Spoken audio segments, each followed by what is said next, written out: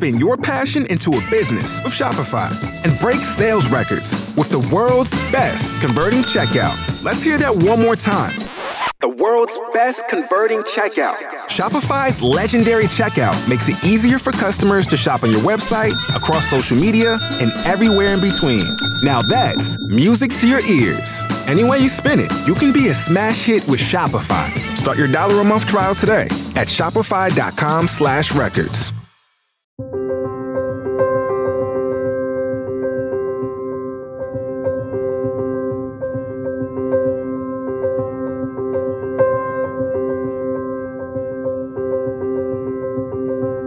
At the height of the Cold War tension between the United States and the Soviet Union, the American Navy was using audio technology to detect Soviet submarines. These high-powered underwater microphones could detect unusual sounds from hundreds, even thousands of miles away, helping the military see far into the depths of the ocean. After the Cold War ended, the National Oceanic and Atmospheric Administration, otherwise known as NOAA, built on that old microphone system with the hope of gaining a new understanding of the massive, unexplored world beneath the ocean waves.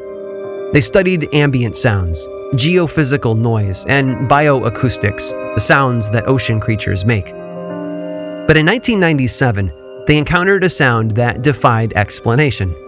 A very low frequency, very organic, and very powerful sound.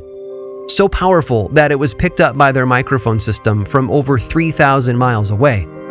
Oh, and H.P. Lovecraft fans might get a kick out of the location they pinpointed.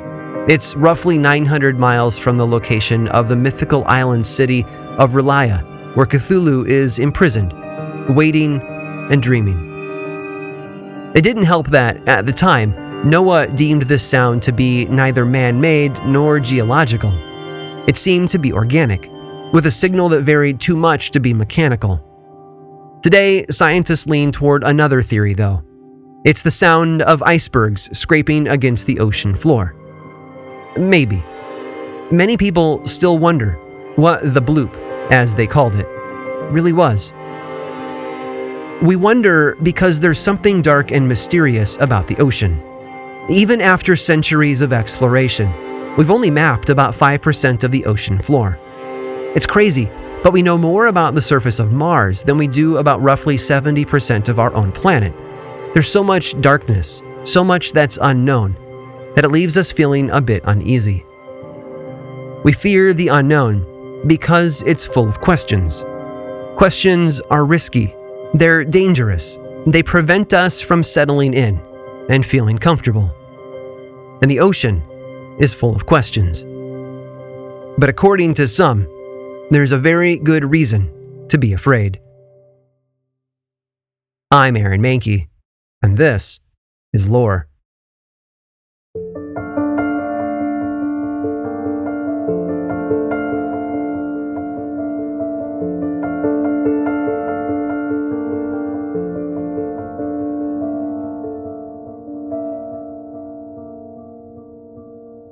One of the endearing features of many early European maps is the inclusion of tiny little sketches sprinkled throughout the ocean. Sketches of beastly green heads protruding from the waves, or long lashing tails reaching out for a nearby vessel. You won't find them on navigational maps from the time, but they were a common feature of the decorative maps that were created for aristocratic homes. They were, above all, entertainment. But there were enough stories told by reputable people to give these decorative maps a bit of credibility. One example would be the map drawn around 1530 by Olaus Magnus. He was the Catholic Archbishop of Sweden, along with being a well-respected historian in his day. So when his map of Norway showed the waters off the coast to be literally packed with sea monsters, people believed him. In fact, when Conrad Gessner published Volume 4 of his Historia Animalium in 1558, sort of a collection of all known sea creatures, he included a number of sketches from Magnus's map, because to him and a lot of other people, they were real. It's not entirely their fault, though. Humans have been telling stories of the mysterious creatures of the ocean for a very long time. Almost 24 centuries ago, Aristotle wrote about a creature that he called the Deuthos, a gigantic, monstrous squid.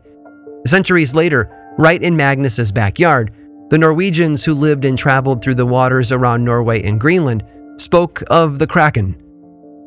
It's a name based on the Norwegian word kraka, which means an unhealthy animal or a creature that's unnaturally twisted. It's a meaning that fits perfectly with the notion of a mysterious sea monster. And so for a long while, if it was mysterious and dangerous and beneath the waves, it was a kraken. A lot of these old stories can be explained away with an understanding of just how little people really knew about the ocean in the 14th century. When a sailor landed on an island and found the decomposing corpse of a giant oarfish on the sand, he didn't say, "Hey, it's an oarfish." No, he framed the unusual sight through the lens of folklore. It was big and serpent-like, so naturally it was a sea serpent, or a hydra, or a kraken. You get the idea. Of course, modern science has given us a better understanding of the ocean. We know more than Olaus Magnus ever did. We know that the giant squid is a very real, very large creature, although it's taken us a very long time to prove that. In fact, it wasn't photographed live in the water until 2004, and took another 2 years before it was ever filmed. And the kraken isn't the only ancient sea creature to be debunked by science. In 1492, while Columbus sailed the ocean blue, he reported sighting something unusual in the waters off the coast of the Dominican Republic. On January 9th of 1493, he claimed to have spotted 3 mermaids. "They are not," he wrote, "as beautiful as they are painted, since in some ways they have a face like a man." Folklore has always portrayed mermaids as part woman, part fish. For thousands of years, humans have been obsessed with the idea of human-fish hybrid creatures. The Babylonians, the Assyrians, and the ancient Greeks all told stories about them, as did cultures from Africa, China, India, and Europe. History, if you'll pardon the pun, is swimming with mermaids. And sailors tried to avoid them. They were viewed by some as bad omens, signs that tragedy was about to strike. And for sailors who were notoriously superstitious, that meant mermaids should be avoided at all costs. But the mermaids that Christopher Columbus sighted in 1493 were more than likely nothing more than a group of manatees, a large aquatic mammal that's fairly common near the coastlines of the Caribbean Sea and the Gulf of Mexico. They have fish-like tails, arm-like flippers, and, being mammals, pectoral mammary glands. From a distance and viewed through a few feet of water, they tick all the boxes. But not everything can be explained away so easily. Sometimes the stories are simply too numerous, too detailed, and too documented to be brushed aside. Some stories hold on tight long after others have caved in under scientific scrutiny. And no tale from the sea, at least in America, has held on longer than one that began in New England nearly 400 years ago. If it's true, it's more than intriguing. It's downright chilling.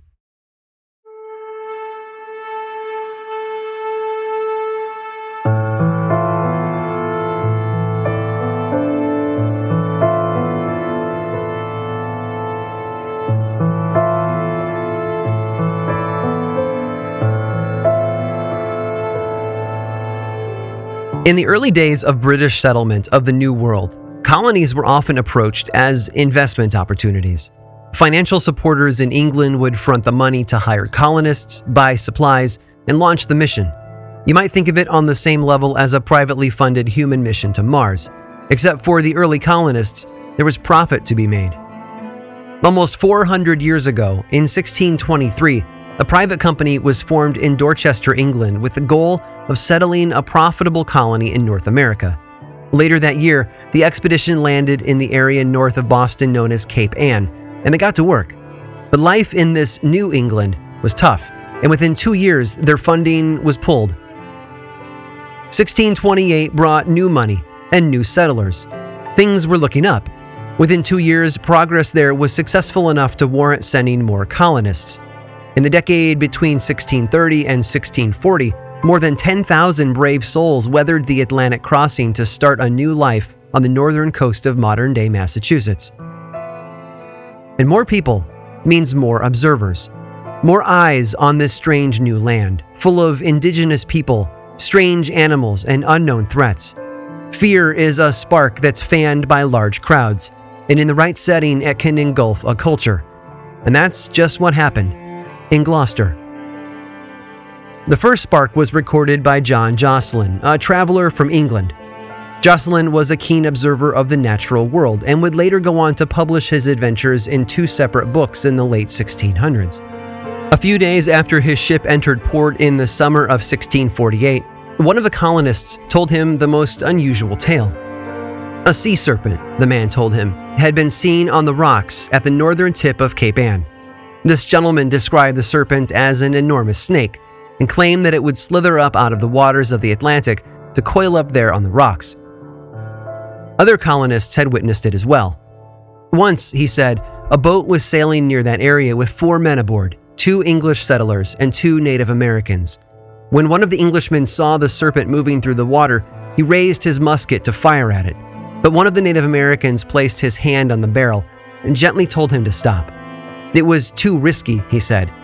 If the shot didn't instantly kill it, they would all be in danger. In 1641, another man named Obadiah Turner sighted the serpent in the vicinity of Gloucester. He described it as over 90 feet long, with black eyes set into a horse-shaped head, and said that his report could be backed up by a number of other settlers. And he wasn't the last either. For decades, rumors spread across the cold, harsh coastline, like a stiff ocean wind. That's how a lot of folklore works. There are a handful of experiences, and they give birth to a wider story. And story, as we know, spreads like water. It flows and seeps and has a way of reaching through barriers. Given enough time, story, like water, will leave its mark and transform a place. And Gloucester was certainly being transformed. 1.5 centuries later, on August 6th of 1817, 2 women were walking near the inner harbor of Gloucester when they saw something moving through the water, as if following the tide inland from the sea. They stopped to watch it for a moment, before realizing exactly what it was they were looking at. It was a serpent, a monstrously large serpent, too large to be anything they might typically see in the waters there. Naturally, they were frightened and shared their story with others. 4 days later, on August 10th, others had a similar experience. Susan Stover was walking with her father when they saw the creature in the water. They described the body as long and serpent-like, and said that its head was long, like that of a dog or a horse. That very same day, Lydia Watson had her own sighting, except when she saw the serpent, it was coiled up at the water's edge. When it uncoiled itself, Watson claims it was nearly 70 feet long. More sightings followed. Local man Amos Story claimed to have watched the serpent for at least half an hour. He only saw portions of it as it moved through the waves, but his impression was one of awe and fear. Henry Rowe, along with his sons, had multiple sightings that week. On August 12th, Solomon Allen claimed that the monster actually circled his boat a few times.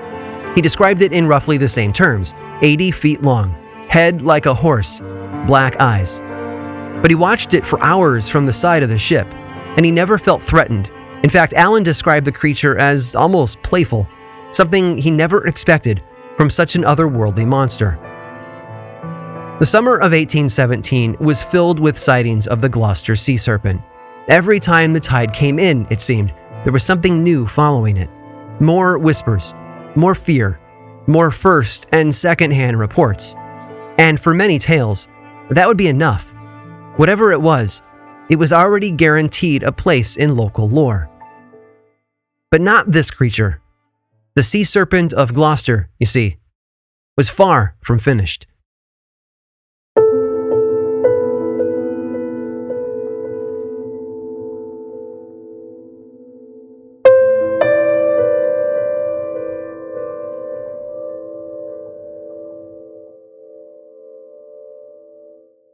In the coming days, the culture in Gloucester would shift.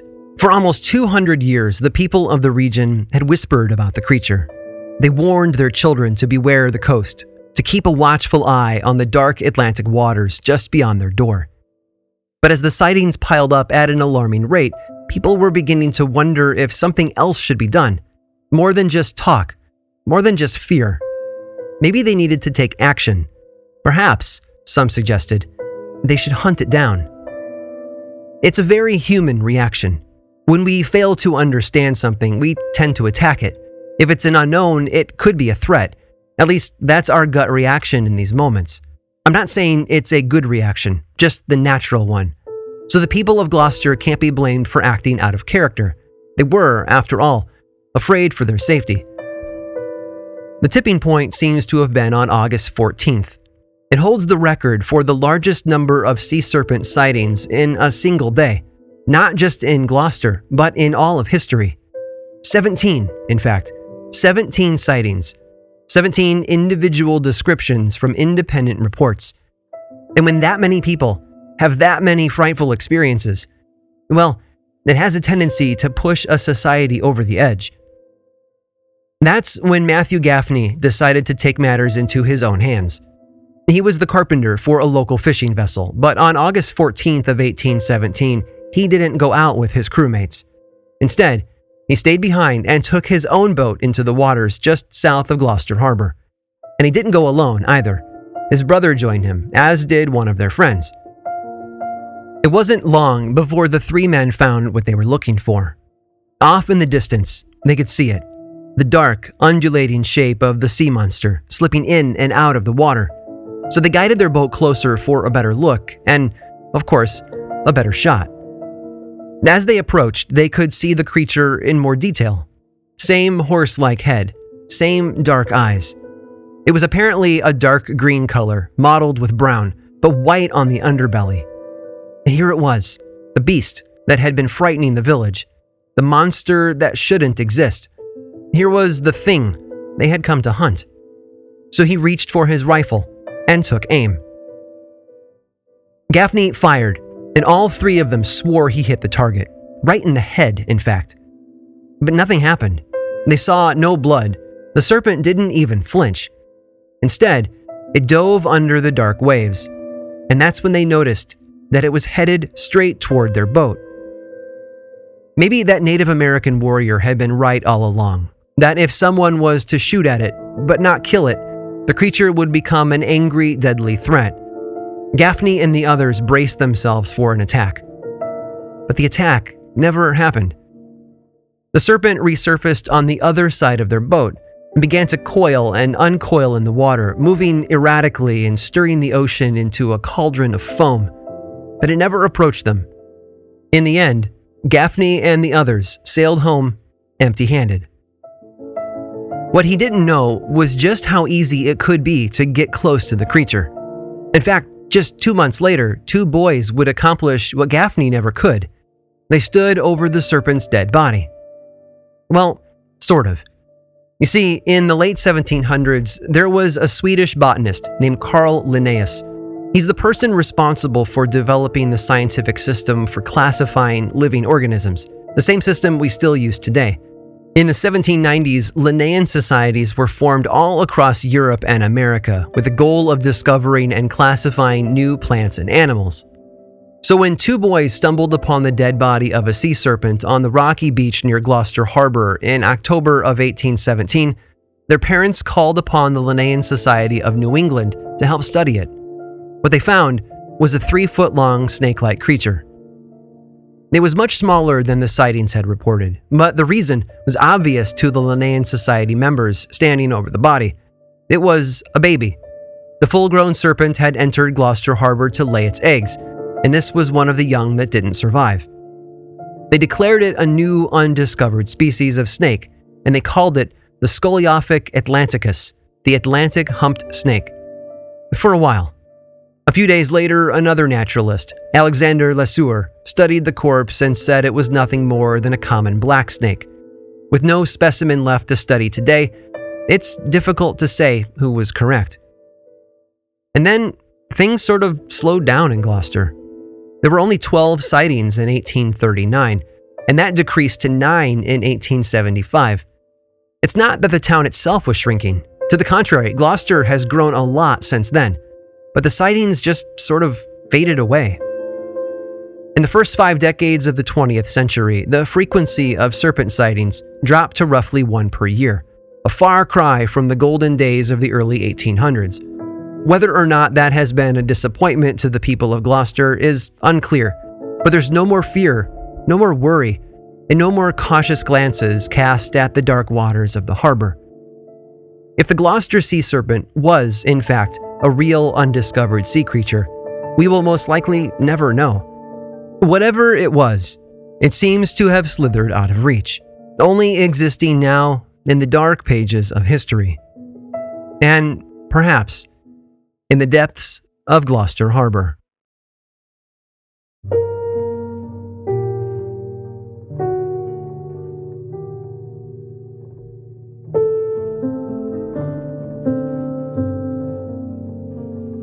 The ocean is deep and dark and full of mystery. And that's the sort of space that invites fear and stories and superstition. For centuries, sailors have been considered some of the most superstitious people in the world. Their culture is full of bad omens, good omens, mythical creatures, and unique rituals. It's most likely a side effect of their risky profession. On the open seas, your life hangs in the balance every moment of the day. An unexpected storm, a hidden reef, a concealing fog. Anything can sneak up on a vessel and pull it down into the depths of those cold black waters. So it's no wonder that sailors have feared something darker, something more deadly than just the waves.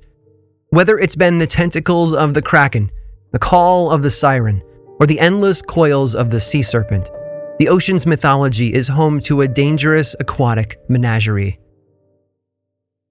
Thankfully, science has pulled the veil back on a number of these tales. Sometimes, as in the case of mermaids, there really is nothing to fear. Other times, the tentacles are just as long as we might have imagined, but far less deadly.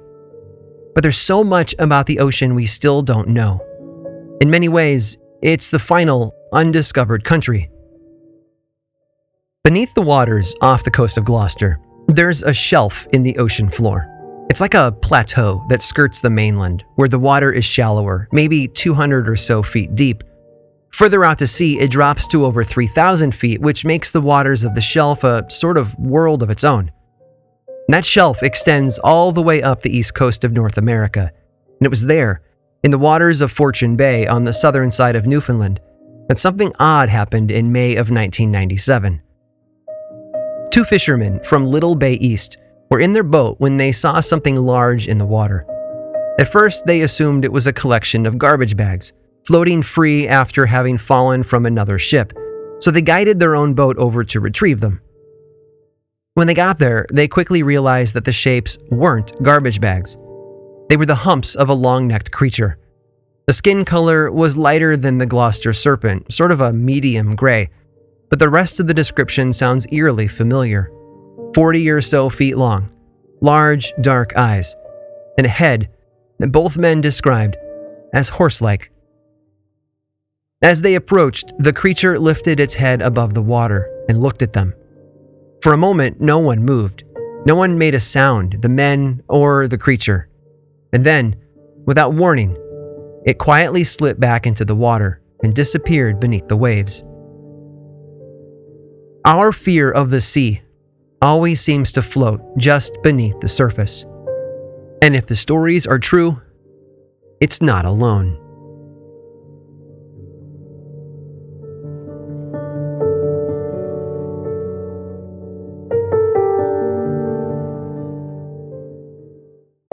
This episode was made possible by Audible. Audible is the home of storytelling and your premium destination for thrilling audio entertainment. Choose from thousands of titles you can't hear anywhere else and embrace the sinister, breathtaking, and shocking tales that will have you on the edge of your seat, especially with brand new exclusive thrillers from best-selling authors who are guaranteed to keep you gripped. Audible's extensive library of audiobooks brings thrillers to life using captivating sound design, eerie soundscapes, and dynamic performances. If you love a good folklore-driven supernatural thriller, I cannot say enough good things about Black River Orchard by Chuck Wendig. The audiobook narration is so dang good, and the story is like an evil hybrid of Johnny Appleseed and The Shining, which is probably why it's been nominated for a Stoker Award this year.